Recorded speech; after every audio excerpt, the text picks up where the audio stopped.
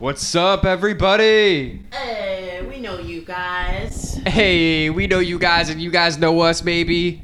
We are the Music Maniacs Sight After Dark. I'm Dan Berg. and I'm Sifa Graffiti. Hey. What's up, everybody? Welcome back.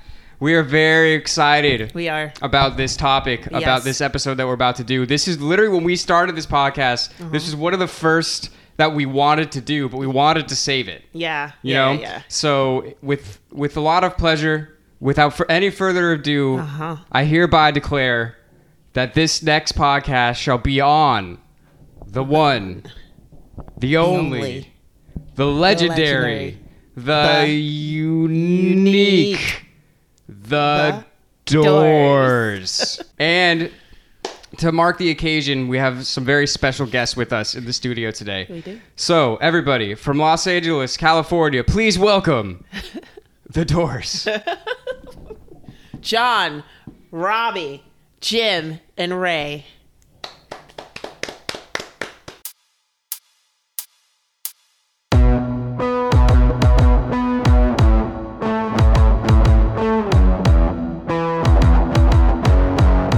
All right, first, so if you're watching the video, you already know what the hell we're talking about. Yeah. When we said that the Doors are here. And if you're listening on audio, you might be a little confused. So allow us to explain. Our good friend and patron, David Cerami, blessed us with this Doors Funko set. Yep. Of Waiting for the Sun album and every single member of the Doors. Yes. And we loved it so much that we had to literally get shelves into the studio just to display it correctly. Absolutely. And in honor of this awesome piece of fun wall art that we have, we decided to finally do this Doors podcast. Yay. So I'm super excited. I've mentioned this before, and I'll mention it during the podcast. The Doors are the first band I was ever a fan of. Yeah, and the first song I learned to play on guitar was a Doors song. Aha. Yeah, I taught myself. Aha. That's the only way to do it. Yeah. All right, so we are going to get into it. We're going to talk about the motherfucking Doors. Yay. All right, so where do we start? Do we start in LA or do we start with, like, Jim? I want to start with Ray for some reason. I just would love to start with Ray Manzarek, the keyboardist extraordinaire and one of the best rock and roll keyboardists, one of the best keyboardists you ever heard. Like, honest to goodness. But this guy, Ray, was going to school for law, and then somehow he wasn't paying attention that much. But he had already been trained in classical piano. And, you know, he decided to take up school as a hobby because he's such a brainiac. All right. So he goes to school for law. And then he kind of gets tripped up. He doesn't want to do it that much. And then so he decides to change his major to like motion picture and TV drama. But then somewhere in the mix of that, he's like, hey, you know what will be cool? Let me go to the Army. You know, so he decides to go to the Army. And he wants to get a job in the Army as a videographer in the Army. And they were like, no, we're going to make you a systems analyst. So he gets... You're going to analyze systems. You know what I'm saying? So this guy, this brainiac, gets that job. And then after he's done with his tour in his Army, he comes home and he's like, you know what? I'm going to try school again. So he hops into school and da-da-da-da-da-da-da. At UCLA. At UCLA. Yes. Yeah. And he meets somebody there by the name of Jim Morrison. Right. And we'll give a little background on him. So he is a crazily legendary figure in rock music. Yes. I mean, everything about him is, no, he was born a rock legend. That's right. They were like, when's this Jim going to get in a band? Yeah.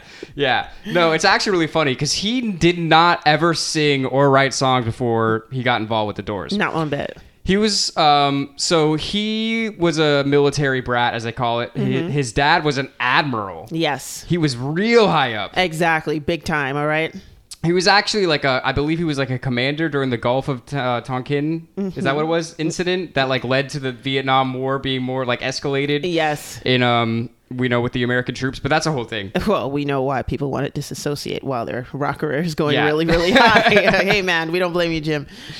So Jim didn't really talk about that much. But, so Jim was born in Melbourne, Florida. Yeah. Which is crazy because I used to go there all the time with my family. And Melbourne, Florida, when I was there in like the early 2000s, was a very sleepy beach town. Yeah. I can only imagine what the fuck it was like in 1943. Yeah, less developed and stuff like that. There was probably like one hospital, one hotel, one restaurant. You know what I mean? Yeah. Like, there's still not a lot there to this day. Yeah. It's pretty underdeveloped for Florida. You know what I mean? But anyway, so Jim was born there. They bounced around. He grew up, he spent some time in Clearwater, Florida, which is where I was born and raised. So shout out to Jim. Mm-hmm. He went to community college there, where I also went for a class. And then he ended up going to school at Florida State University, where I also went to school. Shout out. So I basically was just unintentionally following Jim all over the state of Florida. Wait, are you Jim Morrison? See, this is the thing. Like, I didn't really want to tell people this. Yeah. But I actually am. I am Jim Morrison. I'm the reincarnation of Jim Morrison, if you guys didn't know. I knew it. Yeah. But it's actually funny. He was in a recruitment film for Florida State University that we were actually watching right before. Yes. And he also got arrested for trying to incite a riot at a football game. That's right.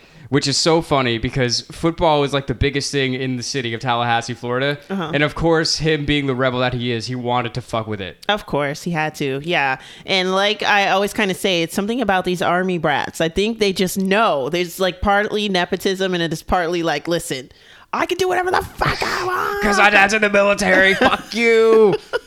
Yeah. But Jim was always a voracious reader. Yeah. He basically was reading everything he could fucking get his hands on. Yeah. His sister said he would read a word and then he would write a whole story around that word, which is just, I mean, so great. Like, it's no surprise that his mind would mash up with a Ray Manzarek mind.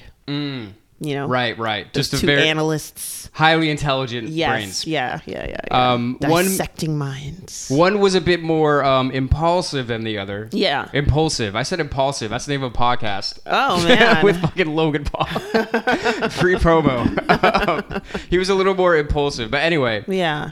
It was funny. I saw an interview with his dad. He was like, most kids, when they graduate high school, they want like a car. Yeah. They don't ask for the complete works of Friedrich Nietzsche. No, they don't. Which is what Jim asked for, apparently. Oh my gosh. And it's like, to me, if you read Nietzsche, like, you definitely need some like mushrooms or some peyote after, because you are so hardcore sectioned into where society's gonna go. You feel like you know everything and you're just like, I need a break from being this smart now. Well, that's the thing. Jim, he just read so much that he really started to see what society kind of was and kind of rebel against it. And it's like, we'll get into it more. It's interesting, like the timing of it, because this was during like when the Doors happened. It was during like the hippie era and shit. Yeah. And everybody was all kind of like peace and love and blah blah blah. And Jim was just kind of like, fuck that. Everything's fucked. Exactly. I'm here to tell you why everything's fucked. You're all a bunch of fucking slaves. But we'll get into that. We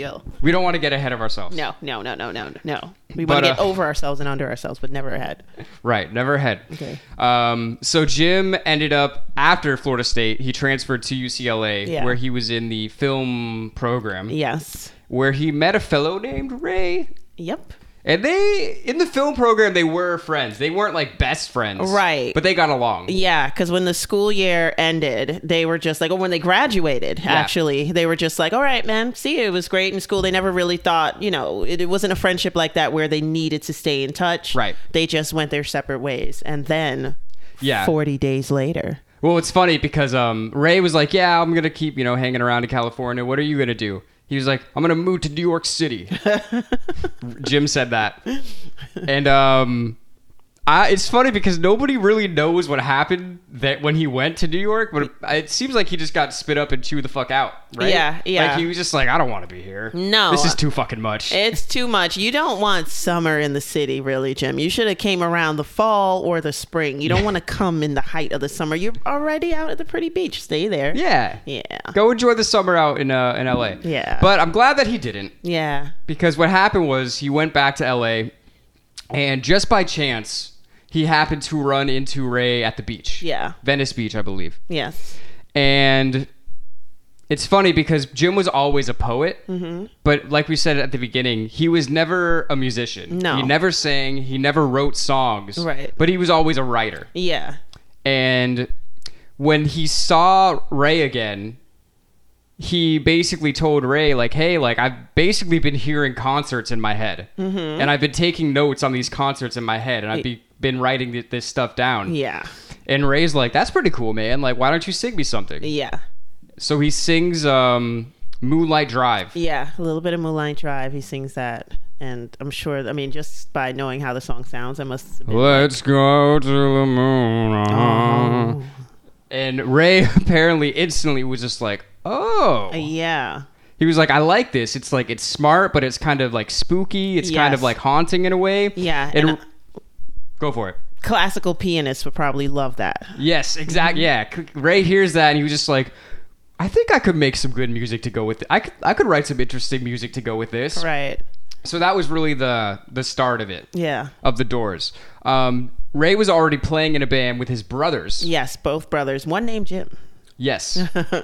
But they was kind of like they did it on the weekends. Like they weren't really like, oh yeah, we gotta do music. Yeah. You know, it's more like practicing or just boning up on your skills more than anything. Right. So they got together with Jim and they started playing, and it was really like it was 5 people at one point. It was like they had the 3 Manzareks, they had Jim, and they also had a bass player. Yeah. And I think they even got signed to Columbia. But Columbia never did anything, and they dropped them. And then when they started taking it more seriously, I guess Ray's brothers were like, yeah, like after they got dropped, they're like, I'm just going to go back to my day job. Like, I don't really love this shit like that. Yeah. They were like, if anything, if you make it, Ray, we all make it. You know what I'm saying? Just hand up some with family. Cash. Exactly. Hey, just don't forget where you came from, okay? Exactly. Ray's going to make it. I'm going to take a break. Yeah. So that version of the band kind of ended, and then I think Ray met John somewhere at like a party, right? It was a transcendental meditation session for the Maharishi. Yeah. Which is like the most 60s thing I've ever heard. Me too. Hey guys, you want to go meditate down the block? The Maharishi's going to be here. You want to go try some TM? Fuck yeah, man. Okay. All right, let's go. Yeah, so Ray met up with John there, and he heard that he was a drummer. He was like, hey, man, you want to start a band? or sorry, like, I already got something going on. You want to join a band? Yeah. And John's kind of like, I don't know, man. I'm a professional. Like, I'll think about it. Exactly. And meanwhile, John is like a teenager.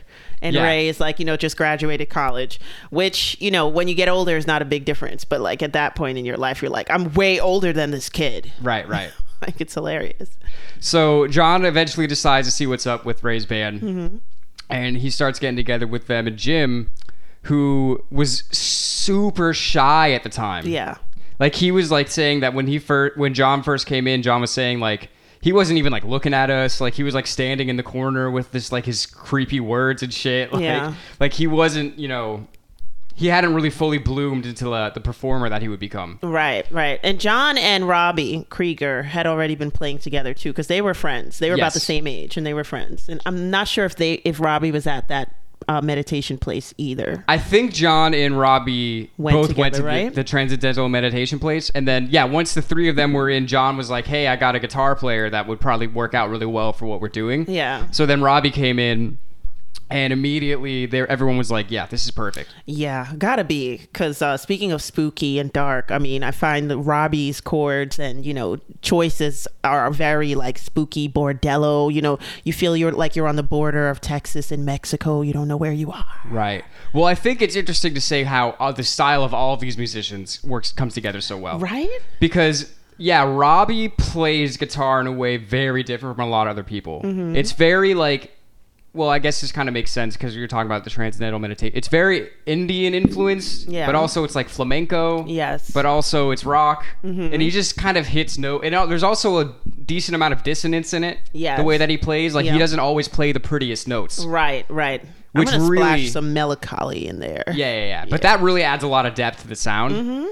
And then Ray, obviously, he's classically trained, like we were saying, but he had a way of making these, like, very, like, gothic sounding kind of riffs on the organ. Baroque, if you will. And you said something, we've talked about this because we talk about the Doors all the time, but you said something that I never really thought about. How basically, in your mind, the Doors are the start of like gothic rock. Yeah. I never thought about that until you said that. I really feel like they are. Everything's just so, even though they, for some reason, personality-wise, seemed that they had more color to their personality, but their music is just so gothic. Yeah. Yeah, and they're not even from areas where you would associate with like anything gothic, a gothic scenery, right? We're talking about Florida, California, some parts of Virginia too for Jim as well. Like, you know, you don't see that as like, you know, buildings and dark clouds and stuff. Right. But they'll sing about it though. It's not like they're from New York, okay? Exactly. They're not from here. That's probably what happened when Jim went there. It was probably got like, it's too much. His mood. He was like, I'll take the mood,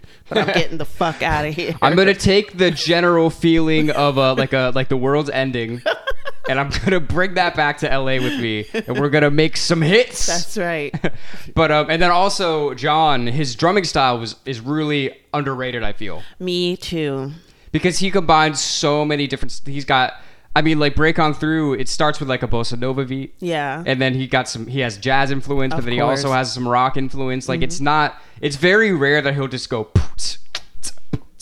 like he's not doing a lot of straightforward beats like that. He's always got some embellishments and things to throw in. Yeah. And we're kind of like riding the wave here because one of his idols is a drummer that loved John Coltrane, you know, and then another one of his favorites is Art Blakey, and we covered them on our drumming video. On the Greatest Drummers of All Time podcast that we did a few weeks ago. I don't know what it was, a while ago actually. Yeah, it was a while ago. But check that out. So they all get together in LA and they end up calling themselves the Doors. And it's funny because I remember when I first discovered the Doors thinking that was kind of a lame name. Really? I remember thinking like, for what this music is, this is a fucking lame name. And then I did more research into it and I found out what the Doors actually meant. Yeah. And I was like, oh, okay. Yeah. Because this is where it comes from everyone that doesn't know. It comes from Aldous Huxley, who said in some book, I don't remember what book. The Doors of Perception. Was it really? Yeah. Oh, I'm an idiot. He said in The Doors of Perception that once the doors of perception are cleansed, then people can see the world how it truly is. Yeah. Infinite. And that is what they named the band after. Yeah. And when I found that out, I was like, this makes sense. Yeah. I always thought they were the cooler of thes, you know, besides the Beatles and the Rolling Stones, because there were so many other bands, the Turtles, the this, the Monkees, the that. And I'm just like, Birds. These people are crazy. The Birds, you know, it was just so much the Beach Boys. So I don't know. I thought of it as kind of cool, but I did see it as part of the era. And I was just like, what were all these people thinking? Like... Yeah, that's true. I don't know. I just remember thinking it was like, what, like a door? Like, there's doors everywhere. Like, I walked into a door to come here. You know what I mean? Like, why is that cool? But because death is a door and time is a window. Just kidding. That's from Ghostbusters. I'm not smart. Like, it's funny. We realized this literally today, that we're on the same wave as the Doors, because our logo, which is on Sifa's shirt and will also be on the screen here, it's, you know, it's a figure walking into a door with all this light coming out of it. And we just realized maybe that door is the door of perception. Exactly. So now I have become Ray and John. And like we discussed earlier, I've been Jim. You know what I mean? That's not news to any of y'all, but it is what it is, right? So, okay, let me actually tell the story real quick, because I don't think I've ever told this story in full of how the Doors are the first band that I was ever a fan of. Okay. And the only reason that I'm really into music at all can completely be traced directly back to the Doors.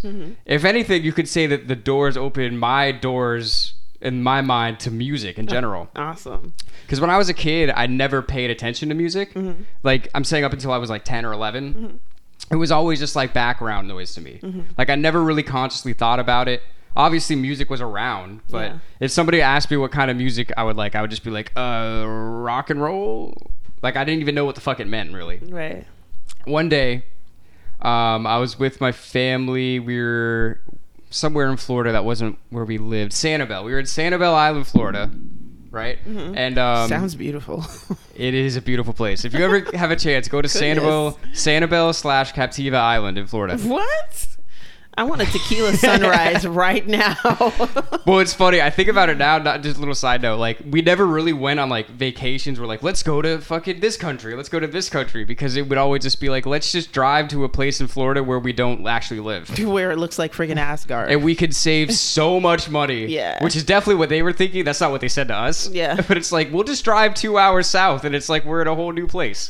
You know what I mean? Anyway, we were in Sanibel and we were watching TV, and a movie called Apocalypse Now came on cable. And if y'all don't know that movie, it's a Vietnam War movie, and it literally starts with like an image of the jungle and the trees. And all of a sudden you just hear like do do do do do do do do do do do do do do do do do do. And I remember like looking at the trees and hearing that music and just being like entranced. I was just like, what is this? Like, I've never heard anything like this before. And I just couldn't look away. And then, you know, it keeps going, the song keeps building up, and then you hear the voice come in. This is the end. And then the trees explode. And I was instantly hooked. I was like, holy shit. I was like, what is this? This is crazy. And I said to my dad, who was watching the movie with me, I was like, Dad, what is this music? And he was like, they're called The Doors. And I'm like, that sounds kind of lame, but I like it.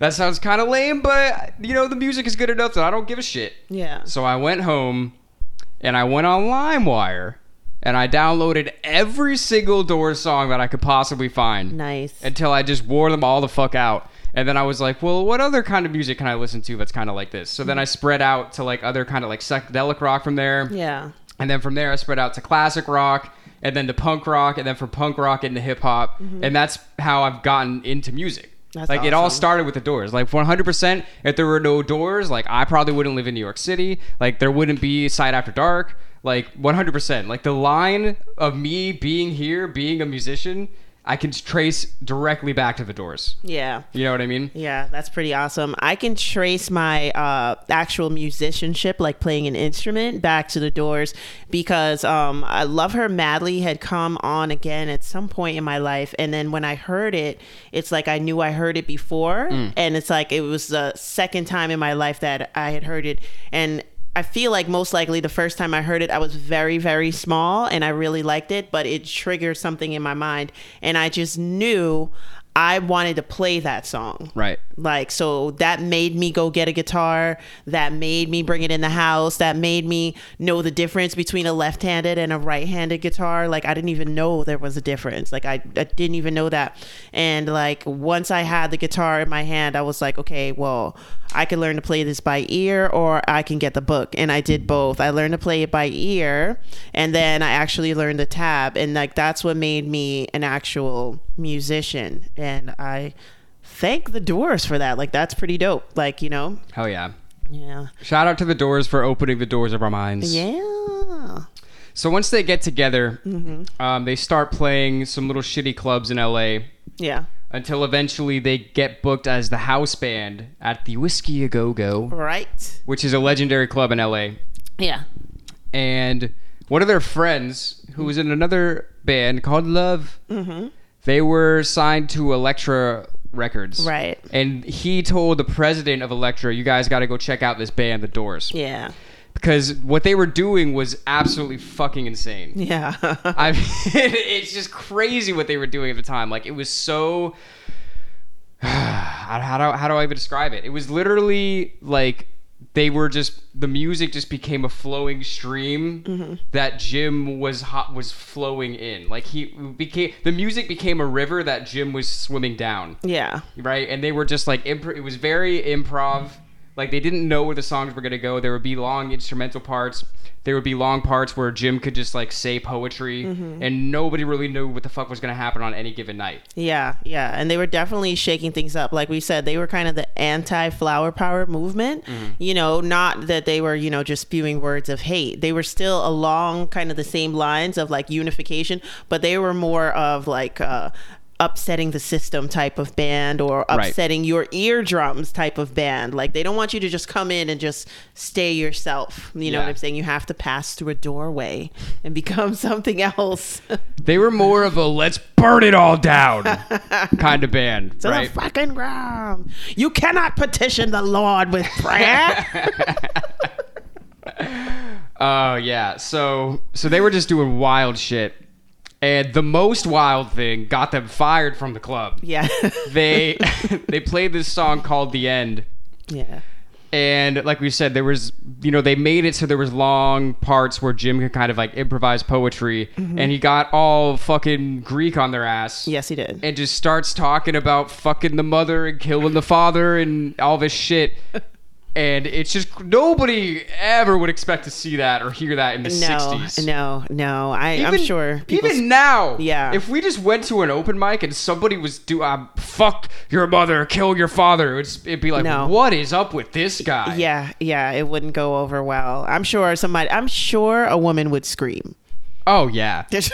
You can bet on that. Well, it was so funny. We were actually just listening to an interview with John and Robby with Rick Rubin, which you guys should check out if you're into any of these people that we just mentioned. And it was funny. I don't remember if it was John or Robby, but he was saying that they would play Light My Fire and everybody would be dancing, feeling all good. And then they would close with The End, and everybody would just kind of slink out like real quietly. Gotta go. And so that's interesting. So that was kind of legendary. They became like kind of the talk of a town from that performance because it was like, what is this? Like, this is absolutely insane. Yeah. So now they're signed and they're working on their first album, and we should actually say Light My Fire eventually became a #1 song. It is the first song that Robby Krieger ever wrote. Ever. Like, the way that it came about is that Jim basically challenged the rest of them to write some lyrics, right? Yeah. I feel like, these four are so, like, you can draw, like, parallel lines or lines to each other in terms of, like, what impact they have. Jim never sang before, you know what I mean? And it made Ray want to start a band. Robby never wrote a song before, and it goes #1. You know what I'm saying? Right. Jim's super analytical, Ray's super analytical, but they're like two sides of the same coin in a way. Right. And I bet if you ask them, even like now in the afterlife or wherever people go and stuff, I bet if you ask them, I bet Ray would say at times he wanted to be a little bit like Jim, and I bet Jim would say, I wish I could be a little bit more like Ray, because they're kind of like the same person in a way. Yeah, they are kind of flip sides of each other. Yeah. It's crazy. They're very similar, and it's like, you kind of have to be for something like this, because I was thinking about this earlier. Like, imagine you being the band during that performance of The End, and you have no idea where Jim's going. Yeah. And he's never done anything like that before. Right. It takes a certain kind of person, as the whole band, to go through that performance and be like, this is the thing. A lot of people could deal with something like that and be like, what the fuck are you doing, man? Yeah. Like, I don't want to be involved with this. This is what you're doing? I don't want anything. This is fucking crazy, dude. But all of them were just kind of like, so we're doing it again tomorrow, or you know what I mean? Like, they weren't really dissuaded by that. They were into it. They might not have all been as impulsive and as crazy as Jim, but they clearly were on the same page as like, we're doing something here. Yeah. You know what I mean? Yeah. Because imagine being John just on the drums, and all of a sudden he's like, he gets into that fuck your mother shit. Yeah. Like, what? Like, come on, bro. We're playing the whiskey here. You trying to get us fired? Exactly. And he did. So they record their first album. Yeah. With the very creative title, The Doors. The first single, Break On Through, didn't really break on through to the charts. No, it did not. You're on a roll here, Dan. I had a lot of coffee today. Or shall I say Jim? That's right. So the second single, like we're saying, Light My Fire, the first song that Robby Krieger ever wrote in his life, goes to #1 in America. Yeah. Insane. Yeah. Insane. And they go to perform it on the Ed Sullivan Show. Yay.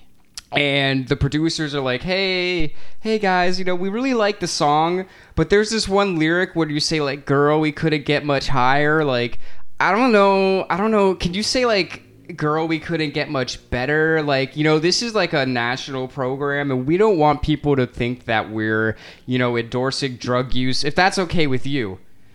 And Jim's like, well, if that's what it needs to be. So they go to play the song, and Jim says the original lyric. It caused quite a stir.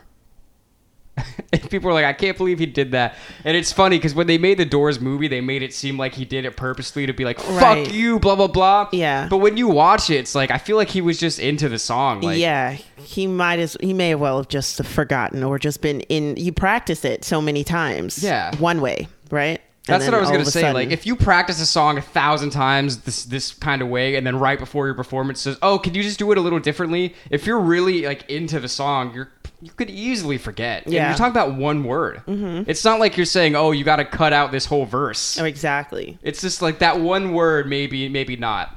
But, oh, well. Know. But, you know, that's how it is. And I just also like to say, at Sullivan and all the gang there, you got an 8-second delay. You could have bleeped it. All right. But that's how the history goes. And that's how you become a rock and roll legend. You talk about drugs on live TV. That's what you do. Right? And the kids immediately all went out and got drugs. And they all bought the Doors album. Mm-hmm. So that happened, and you know, this just makes them bigger. I mean, the song's already number one, but now it's like they're like kind of like the bad boys of rock. Yeah. You know what I mean? Yeah. Definitely. Especially when you talk about Jim, it's like not only does he have this crazy stage presence where he's, you know, channeling this crazy mystical energy of the music, but like, let's be real. The guy is fucking gorgeous. Very hot. The guy was a fucking good looking guy. Meow. You know, it's funny. A lot of people say, like, people only bring up looks when you talk about, like, women. Let me tell you something here. Not on this podcast. We're equal opportunity. We're equal opportunity objectifiers on this podcast. So Jim's hot as fuck, all right? So we're going to say that. And I think, you know, they would have been successful regardless. Yeah. But him looking the way that he did not hurt. Yes, exactly. Take that, Paul and John. Yeah, you ugly motherfuckers. Go get your teeth fixed.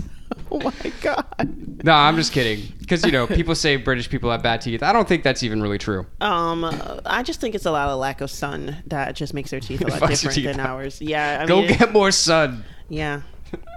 What were you saying? So Jim is good looking and the band is starting to skyrocket, but with popularity and more money and more accolades brings, we like to say, a lot of sobriety. Yes. With the famous rock stars, you know, the bigger they get, the more money they get, the more sober they typically are. That's usually how it goes. Yeah. So Jim is he's diving into a lot of drugs. First of all, they had been doing acid this whole fucking time. That's not new. Right. But now he becomes a bit of an alcoholic as well. Because you need the liquid courage. You know, Jim was a little shy. He didn't even really like to talk to people, much less be an exhibitionist on stage, which he pretty much turned into. Yeah. And sometimes he needed a little of the liquid courage. Yeah, and because of the liquid courage, his alter ego Jimbo appeared. Mr. Mojo. Mr. Mojo rising. Yeah, so they get into it more. Their next album, Strange Days, also great album, does super well. Yeah. They keep going with, I think Waiting for the Sun is next. Mm-hmm. And they were actually going to do a whole side of that album for one of Jim's like epic poems, Celebration of the Lizard. Yeah. Because he is the Lizard King, and he can do anything. But apparently they just couldn't pull it off the way they wanted to. Jim was kind of all over the place. Yeah. And John was getting really upset with him because it was really hurting the productivity of the band. Damn it, Jim, can't you get sane? That's how you got to do it. That's back in the day for you. Slap him in the face one time. Wake up. Yeah. But no, Jim was always... There was always just quite an edge to him. Mm-hmm. And I think that's part of why he's so magnetic as like a person. Yeah. And we should probably mention, you know, there's been debate about what actually happened with like the thing when he was a kid. Yeah. With like the Native Americans in the car. Yeah. He said that when he was a kid, their family like drove by like a bunch of, I guess, Native Americans that had gotten in a car accident. And like a bunch of them had died right there on the street. Mm-hmm. And it like profoundly affected him. And he said he thought that one of their spirits entered his body on that fucking day. Yeah. Which, I mean, I can't prove, but who fucking knows? Yeah. I have no idea. I don't know. You know, it could have been child empathy and just deep hypersensitivity as well, you know, but I can't tell you whether that spirit jumped into you or not. I can't say. But I can say that it definitely affected him as a person. Yeah. And a lot of like the darkness and the edginess of what he did, he kind of attributed to that one specific incident in his life. Well, that's pretty interesting. Yeah. But yeah, so they put out Waiting for the Sun, which is their only #1 record, I believe. Yeah. And it's fucking great, but you know, the things are just getting wild. Wilder and wilder and wilder, which is kind of crazy, but let's do it. Let's get wild. I mean, so I'm trying to think of exactly the order because at this point, Jim is drunk in the studio for sure. Like there's certain songs on like this album and like all the albums after where you can just hear that he's wasted on these fucking songs. Change. I mean, come on. Final one, baby. Like he's clearly drunk. But it still sounds great. Absolutely. If anything, it adds a lot of personality on some of those. It really does. Which I'm not condoning. I'm not telling you to get drunk and record music. But don't do it, y'all. You ain't Jim. Y'all aren't Jim. I'm Jim. Exactly. There's only one Jim. Yo, it is funny, though. When I was a kid, when I first listened to them, I wanted to be Jim Morrison. A lot of people, and you know what? You know, it's weird. It's like you might be like the third person who has actually said that. I've had 2 people actually feel like they were Jim Morrison. You know, he's got that thing about him. Interesting. You know, and I'd be like, you ain't him. No, I'm just kidding. It's funny, like even back in the day, like I grew my hair out to try to look more like all of that shit. And then at one point I realized I can't be Jim Morrison. Yeah. I just, for some reason, I feel like I can't be this other person that died 40 years ago. You just can't. For some reason. Something about it, you know. But he's just that infectious. That's how I'm going to call him. He will infect you with his persona, that Jim Morrison. And that's what makes him great. But so who knows? Maybe everybody's just hopping spirits and swapping spirits. You know, maybe he's doling out his spirit from time to time. He's like, what is it, like 1994? I feel like doling my spirit out in Florida. Well, some could say in a strange way that during some strange days, that by putting your soul into music the way that you do, and by having that music reach so many people, that kind of is spreading your soul. You know what I mean? And it is really crazy when you think about it. I mean, I first discovered the Doors in 2006. This is so long after this man had died. Yeah. And I've spent so much time listening to his voice. Yeah. You know what I mean? So I think that is, in a way, spreading your soul to other people. Yeah, you know? It is. There are moments where I know last year, definitely, I think it was like around July and stuff like that, I just started like playing a lot of Doors music, and then I went on Instagram and they were just like, I saw a page just like remembering Jim Morrison on the day he passed away. So he is kind of infectious. He'll stay with you. Yeah. Don't turn him on unless you want him to stay with you. Yeah, so he's enjoying the whole rock star life. Yes, Gail's pregnant, Judy's pregnant, Brenda's pregnant. They're all pregnant. Unconfirmed. But yeah, so they're doing bigger and bigger things. They're touring around the world. They're putting out more albums. Yeah. And Jim is... Yeah, like you were saying, he's becoming a bit more of an exhibitionist on stage. And it's funny because this is a story, I didn't hear about this story until recently when we were doing research on this.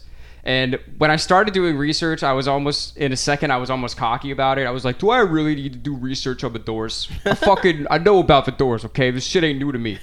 But I did learn some new things. Apparently, around this time, they had a big headlining show in New York where they were opening for Simon and Garfunkel, which is kind of a weird lineup. It is. The Doors opening for Simon and Garfunkel. But whatever, that's a whole different story. And apparently the New York crowds were not feeling Jim's whole shaman mystical thing. Yeah. They're like, look at this fucking guy. Yeah, you need to come down to earth or be a fake folker. No, I'm just kidding. You're not fake Simon and Garfunkel. But this shows how real Jim was, because even though the crowd was not fucking with him, he was like, I don't care. Right. He's like, this is what I do. Exactly. If anything, he doubled down after that. Yeah, he had to double down because New York had already pretty much spit him out. So he's probably like, fuck that. I'm tough now. I know what this is. But it's not only that, but it's like in general, it's like after that, he kind of was just like, if I'm going to capture the crowd somehow. Yeah. If it's not by me just channeling the music, it's going to be by me being absolutely fucking outrageous. Outrageous. And there are actually some great pics of Jim in Central Park and Jim around the Hunter College where he performed at my old school too, that you can find on the internets and interwebs, all of them. According to George Bush Jr., who's all of them. All of the internets. All the internets. You can find them on. Except for that one. About that one. That one. We don't want to talk about that one. You don't want to go on that one. No. Stay away from that. So I guess should we talk about the Miami thing? Should we go straight to this? Yeah. Go, okay. Jim. So his whole craziness kind of, I guess, peaks at a concert in Miami, which it's only right that the craziest shit would happen in Florida, right? Of course. Because Jim is a Florida man at heart. Yeah, let's just say it. Let's all admit it, okay? So he's at a concert in Miami, fucking wasted. Yeah. And he just tears the crowd apart. He says one of our favorite lines that he yells. First of all, he's like, "You're all a bunch of fucking idiots." And then this is a quote that we say to each other all the time because it's so funny. "You're all a bunch of slaves." And the thing is that it's true. He's right. They've got us. We are all. That's what this guy is so fucking deep that even in his drunk, outrageous moments, he's all he's doing is really speaking the truth. Yes. Because he's not wrong. We're all slaves of something. Yes. Okay.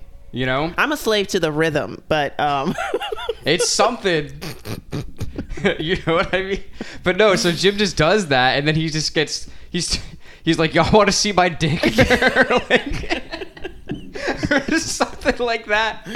And then it's like, it's debated if he actually whipped it out. Yes, right. That's the thing. I know he says he did not. He says he didn't. Some people that were there says he did, but also, well, we'll get into that. I want to say he ended up on trial for that, and he said in court that I was too drunk to remember. Yeah. Which is not a good defense. No, Jim. So who knows? Some people said that he whipped it out. Some people said that he didn't. Right. Either way, the show ends, and he left. Mm-hmm. Nobody arrested him. No. There were cops there. Nobody did shit. You think he would have done time for it? That's what they were saying, right? He had to come back and do time for that, right? Yeah. Well, this is crazy. I always say in my head, that would kill him. Right? Yeah. Yeah. Well, we'll get into the whole thing. But this obviously changed a lot of things in his life because literally he left the show and everything was fine. And then like the next day, the Miami sheriff, it was like, we're issuing 2 warrants for Jim Morrison's arrest. Right. One for public intoxication and one for profanity or some shit like that. Maybe some indecency or something. Yeah, indecent exposure maybe. Yeah. So Jim turns himself in. He's like, I'm not going to be a fugitive. Everybody knows that I was there. And I own America. I was on the stage in front of thousands of people. It's not like I can say, no, I didn't do that. You better shave your head bald and bleach your skin. Yeah, so he goes to court, and like we were saying, in court, he literally said, I'm too drunk to remember if I did whip it out. And that's not a good thing to say. No. Why? At what fucking lawyer do you have that let you say that? Just plead the fifth, dude. Yeah. Honestly. Yeah. But anyway, lawyers obviously down with the courts. Yeah, that happens. for real. It's a fucking double agent. Yeah. That lawyer. But he got sentenced to 6 months. Yeah. He did. I believe he got sentenced. It was a delayed sentence, so he wasn't you going to jail right now. Right. But he was going to do 6 months. Yeah. But obviously that never happened. No. We'll get to why. Mm-hmm. They're still making music during this point. Yeah. They put out, after they made another album called The Soft Parade, mm-hmm. where it was a lot more horns and it was a lot more pop and kind of big band. Yeah. Didn't quite get the best reception that people wanted. No, not so much. But I love a lot of songs on that album, particularly the Soft Parade, the song itself. I think it's a good album. Mm-hmm. I don't think it's exactly what people were looking for them to do. Yeah. But, that's always, as an artist, you don't want to do the same thing all the time. Correct. But then because of that, their next album, Morrison Hotel, they were like, let's go just fucking gritty. Let's give some down and dirty blues type shit. Yeah. And that was a good one. I woke up this morning and got myself a beer. Yeah.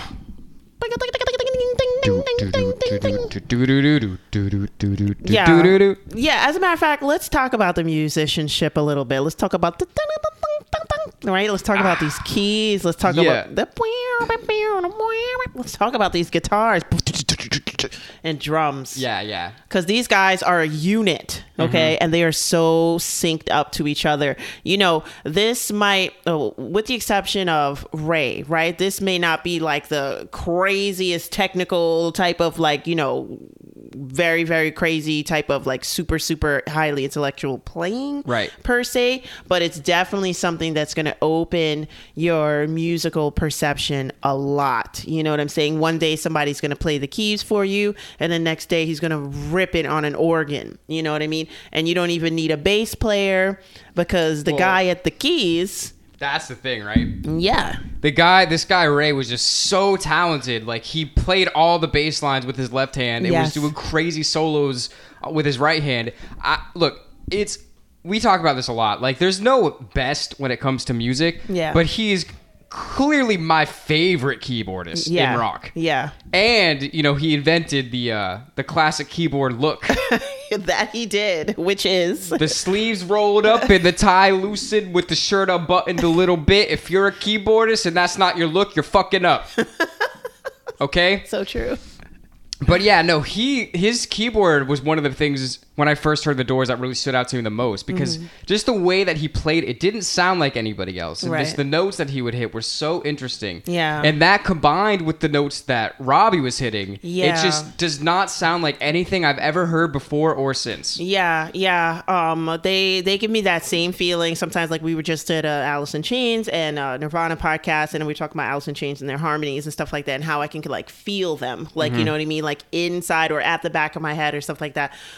Robby and Ray, the way they play, like, let's just think about like the way Ray does like the bass chord on like Indian Summer in the beginning. Do, do, do, do. Like, you feel like you're about to walk through a door or through on a pathway like you do. And then it's like with Robby, it's like the way sometimes he pulls on his strings and his chords, that kind of like Baroque Spanish, like really down dry South kind of feeling. You feel like you just walked through a door in a way, like something just played behind you and you have to stop and be like, what was that? It's like, it's so strange what they do to the human perception. It's crazy. Yeah. And that's why their name is so accurate for what they do.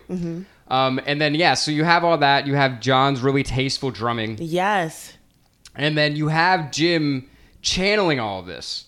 And that's what made him such a great frontman, is that the music really just flew through him. Yeah. Like, there was a quote from, I think it was Robby, right? Okay. He was saying, like, I could strike a chord and then I could see Jim do something to the chord. Like, I could literally see what I was playing through Jim. So awesome. You know what I mean? And then Jim's stage presence was unlike pretty much anyone else, because he wasn't really... Well, he was energetic. It was so up and down with him. He could be the most energetic, just jumping around, doing all this shit. Yeah. But then half the other time, he could just be like... Yeah. Just like in a trance. Like, he was really like in a trance by this music that he's just...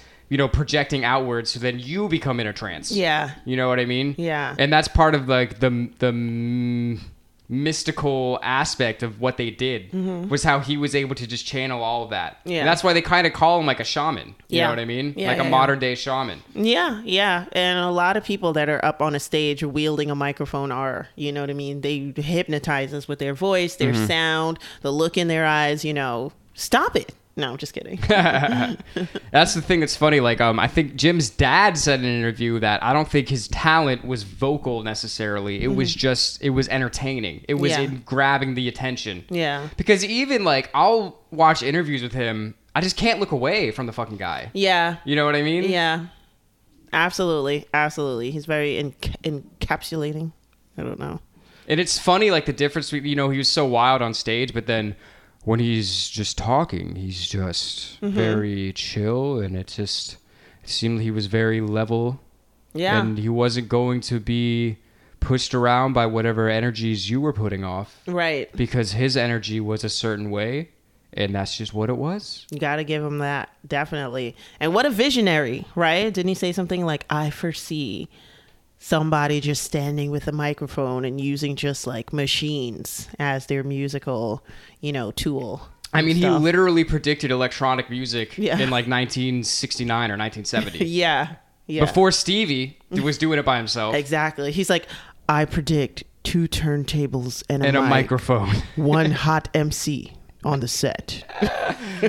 Yeah, but no, he really did. He definitely predicted like all of like electronic dance music and shit. Like he literally said all of that. Yeah, it is kind of crazy. Yeah. But that's a whole other story. Yeah. So the musicianship of the Doors. Let's get into some stories. So what's happening? Everything's getting wilder. Everything's getting crazier. It's kind of coming to the end of the Doors. This is the end. Yeah. All pretty sad. The end of the Doors. Yeah.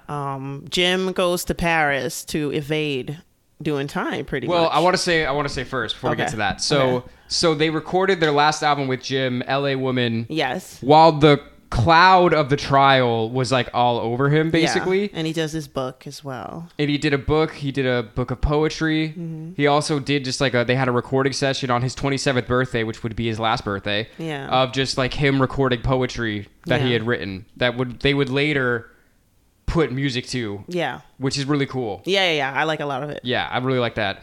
But yeah, so LA Woman was the last album they put out with Jim. And it's so crazy. Riders on the Storm is on that album. Yes. And the very last thing he ever recorded was on that album. Mm-hmm. That song, sorry. And it was the whisper track. Mm-hmm. Riders on the Storm. Yeah. That's the last thing that he ever recorded. Yeah. That's crazy. Yeah, it's really insane. Yeah. I personally, I'm just throwing this in there, I don't think Riders of the Storm needs a rain track. But who the fuck am I? Yeah, I like. Of course, I love all that. I love the keys, but the actual rain in the background, it's like we get it. It's a storm. Who am I? Into this house we're born. Boom, boom, boom, boom. Into this world we're thrown. Yeah, but so after they finish up recording that album, he goes to Paris, and he never comes back. Right. Because he dies under mysterious circumstances. Mm-hmm. Pam did it. No, I'm just kidding. He went with his girlfriend, Pamela, and so apparently one day he was coming home from a club, and he was just like, I got a weird pain in my chest. Mm-hmm. And then he just never woke up after that. Right. And apparently the only people that ever saw his body was Pamela and the doctor that signed the death certificate. There was no autopsy, and nobody has ever said why. They don't even try to make something up. It's just, there was not an autopsy. It's like, what the fuck are you talking about? Because Jim Morrison is alive and well, living in San Diego, of all places. Well, it's funny because, some people say, because of the way that he was expanding people's minds, that maybe some people wanted to take him out. Mm-hmm. Some people say that maybe he wanted to fake his own death because he was about to go to fucking jail. Mm-hmm. And he was sick of being famous. Because, again, he's really a shy guy. Mm-hmm. That's not his natural state of being, is to be a hugely known, internationally famous person. Correct. So maybe he would try to fake his death. I don't know. Back in the day, you could get away with something like that. Yeah. You can't fake your death now. I'll tell you that. Too much facial, too much CCTV. Yeah, it would just never happen. But who knows? Nobody really knows what happened that day. Mm-hmm. I mean, all we really know is that Jim died. Yes. The character, Jim, died. From the James ashes. Douglas Morrison is still here with... Somewhere. He's living in a house with Elvis. Yep. And every now and then Tupac stops by. That's right. In Cuba, somewhere. Yeah, so... Unfortunately, Jim passed away, but, honestly, I mean, that's part of why he's so legendary. Yeah. That's always a sad thing, right? Because, when you die young, it just, people only remember you at your peak. Yeah, yeah, and just how young you were. It's just crazy, so... And then, okay, so then, Ray And John, I think, or Ray and Robby, they try to look for another lead singer. Did they even try, or were they like, we're just going to do it, the three of us? No, they tried to look for another lead singer in Paris. They tried to look for another lead singer really briefly, and then that didn't pan out. And then the Doors were performing, just as the band and stuff like that. And then they started suing each other for things. Well, that's true. But so they actually did put out 2 albums as the Doors. Yeah. Without Jim, with the 3 of them. The first one was called Other Voices, which makes sense. Yes. It was mostly Ray singing, I believe. Yeah. Because Ray can sing. Yeah. Yeah. Ray has a good voice, and they wrote decent rock songs, but clearly it's not the same without Jim. No, definitely not the same without Jim. Clearly not the same without Jim. Yeah, clearly just wasn't the same without Jim, and it's just one of those things. I mean, there's a reason he's still legendary to this day. I mean, he was a once in a generation kind of person. Yeah, absolutely. Not only at talent as a rock musician, but just as a person, like the way that he thought. Like he clearly was so fucking smart, and just like we said before, like he was such a voracious reader that he just knew so much, and it's not like somebody with that kind of charisma. It does not come around often. Right. And it's unfortunate, but yeah. And, when somebody does come around like that, exactly what happens. You know what I'm saying? You suck the life out of that person. Yeah. That's what happens. The person's life gets sucked out of them because they're such a rare breed. They're not the sun, Back up, people. Okay? Jeez. Yeah, but it's just so crazy because... I think about this all the time. Like, the Doors started in 1965. So this is decades ago. And there is nobody that sounds like them to this day.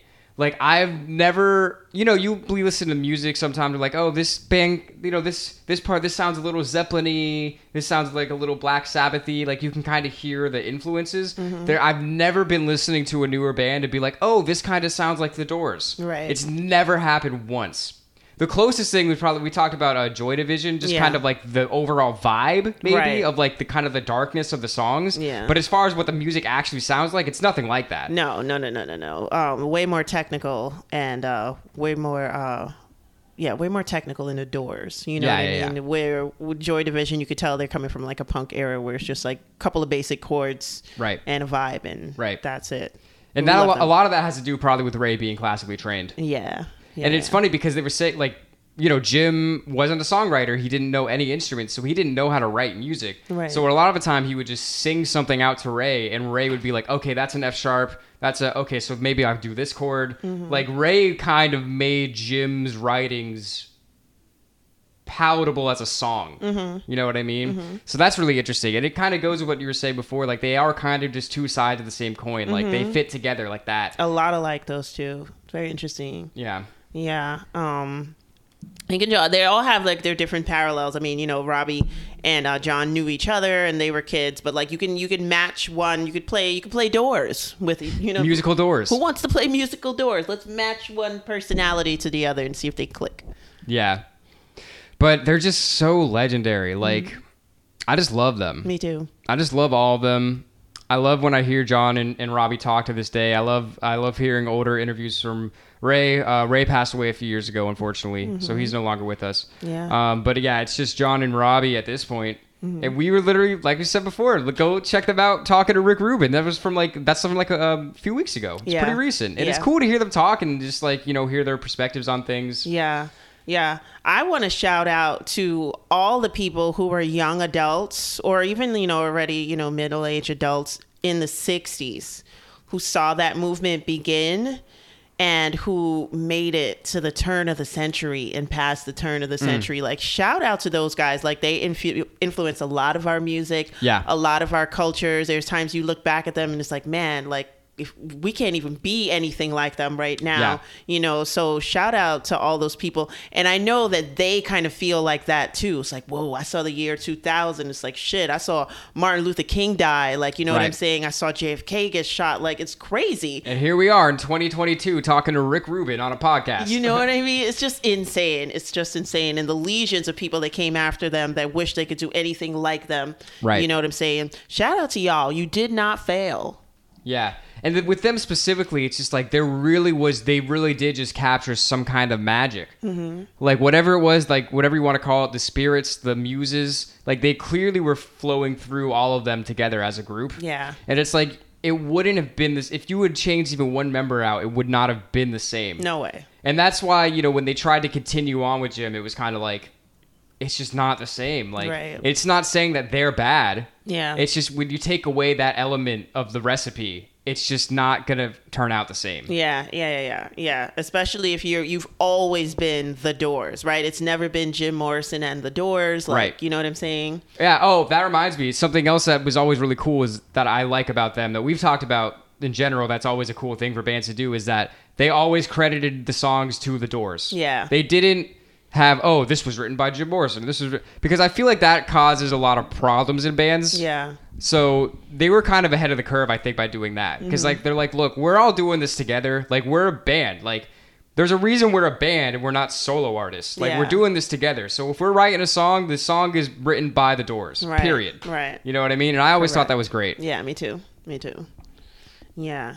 What solo work do you think Jim would have done, if any? I think it would have been just the poetry and maybe some filming, it would have been poetry. Right? Yeah, some movies and stuff. Clearly, actually that's him behind the camera, not in front of it. Clearly, his heart was really in the poetry. Like, that's really, like, his natural state. Yeah. And then it just so happened that, he met Ray, who was able to make this great music to his words, and then they got John and Robby into it. Yeah. But...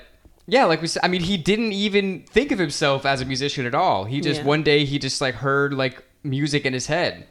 Like, I wonder what sparked that. Like, maybe he just did acid one day, and the next day he woke up and he was just hearing shit in his head that he hadn't heard before. Probably. You know what I mean? That makes sense. So that's the story of the Doors. I mean, they're still a completely legendary band, completely unique. Nobody sounds like them. Nobody ever will sound like them. Exactly. They hold such a special place in music history. Yeah. You know? Yeah. Like, I want to hear a band that sounds like the Doors. You just have to go listen to the Doors. Yeah, absolutely. You know what I mean? It's true. Yeah. They've all done work after. I heard that John Densmore is a good dancer as well. I read that. I would like to see these videos. But if a drummer drums, you're always moving your feet to the beat. I could see you, catching a two-step and stuff like that. Yeah, for sure. Mm-hmm. Yeah. And that's about it that I've heard, really. Somebody wrote, I don't know if it was Ray or Robby, so I can't really say it, but somebody wrote for like a punk band and wrote on 4 albums for a punk band. It might be Ray. And one of those albums actually went #1.